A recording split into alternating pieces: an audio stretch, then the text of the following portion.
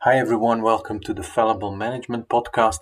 Today I want to build on the last episode where I explained two approaches to problem solving. One, the Popperian method, where you start from a problem, you guess a solution, and you error correct it. And another method being the inductive method, the traditional one, where you start from a problem, but you first gather data, try to build up a solution from the data, which is impossible, by the way, spoiler. But when you have solutions built up from that data, you then select the solution and implement it. Those are two different methods of problem solving. And as I said, the companies tend to follow significantly the second method. And I'm going to illustrate one today, which comes literally from textbook methodology that is being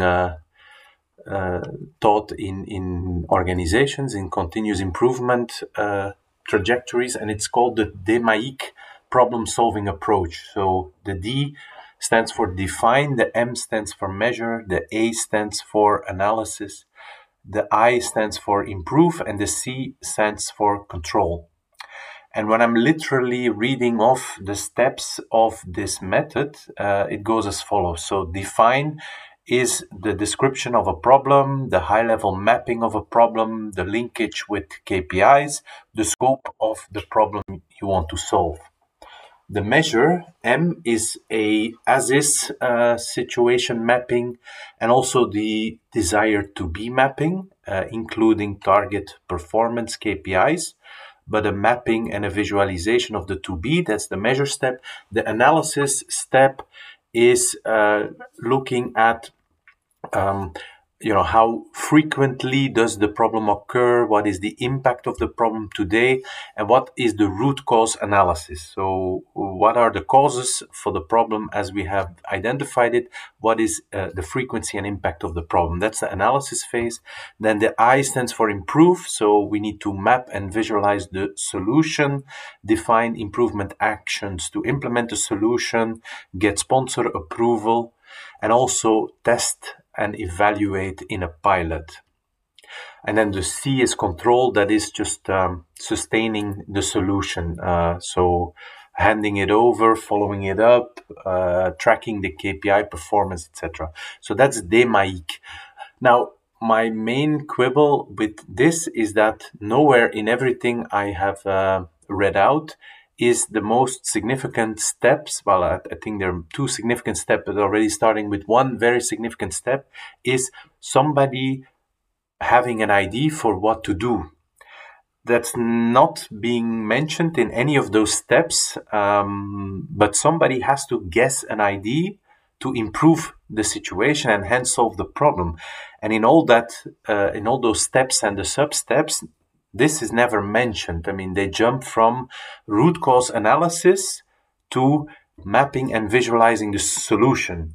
But in between those two steps is the creative act of coming up with an idea to improve the problem, because the root cause analysis doesn't lead you to a solution. It's only a way of scoping the problem more narrowly and eliminating causes you're not going to work on and being left with the causes that you do want to remove or improve.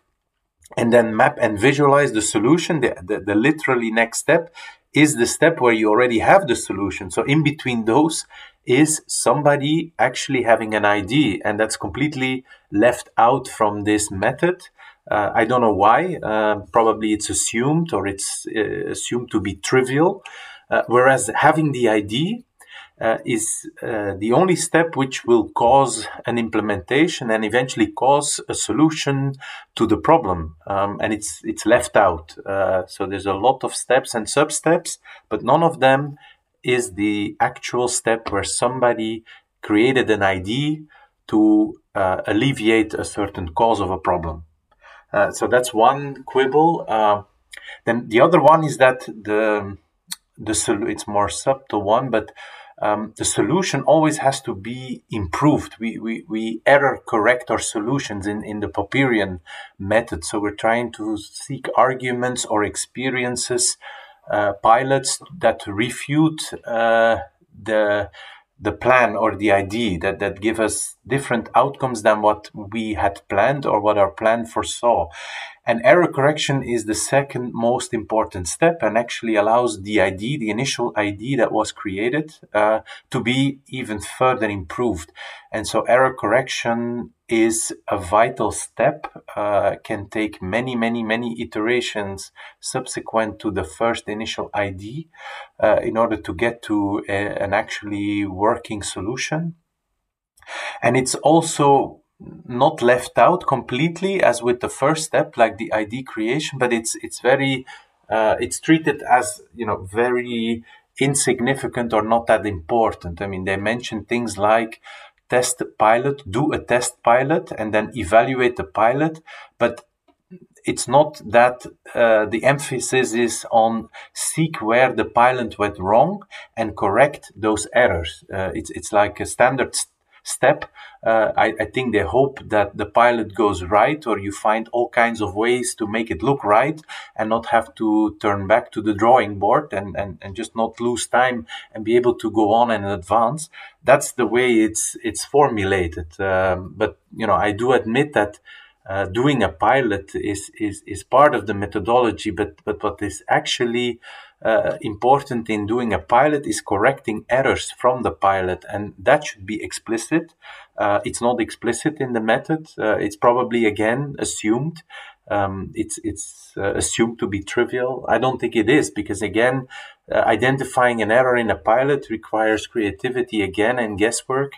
And it should at least be an iteration loop that is significant enough and frequent enough for any kind of viable, significant improvements to allow to be integrated in the solution that is actually implemented. So that is also, I think, the second thing where these problem-solving methods are very silent about, on the one hand, and on the other hand, where it deals with the most significant steps in any problem-solving process, and the steps that will actually going to cause a solution to emerge and cause a solution to eventually get implemented and cause, therefore, a problem to eventually be solved. But none of these methods are explicitly mentioning it.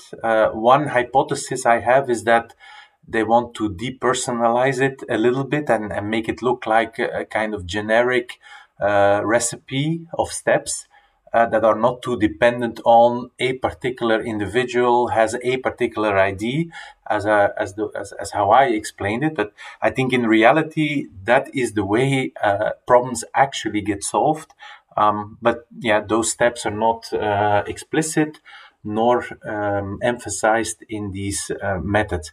One disadvantage of all of this is that you can create a kind of illusion that the method is the most important thing. Like, as long as you follow these steps, the problem will be solved and you'll get a good solution. And that's, of course, completely wrong. The following of a particular set of steps is independent of the creativity of the person who has the idea and the creativity involved in the criticisms to improve that idea.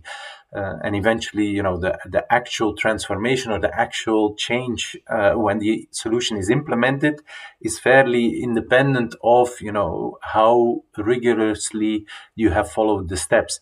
But people want methodologies, people want to sell methodologies, people want to sell the idea that methodologies are vital and crucial for the quality of a solution. But in reality, or actually, they're quite independent.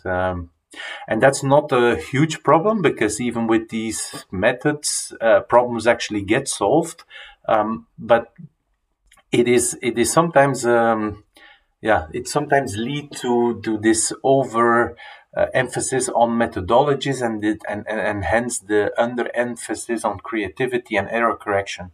And that can eventually lead to worse solutions or justified solutions that are still full of errors, but that are justified simply by saying, well, we have followed the method, so we have the solution. And all of those things are obviously wrong. No solution can actually be derived from uh, from a method. It's pure creativity and error correction.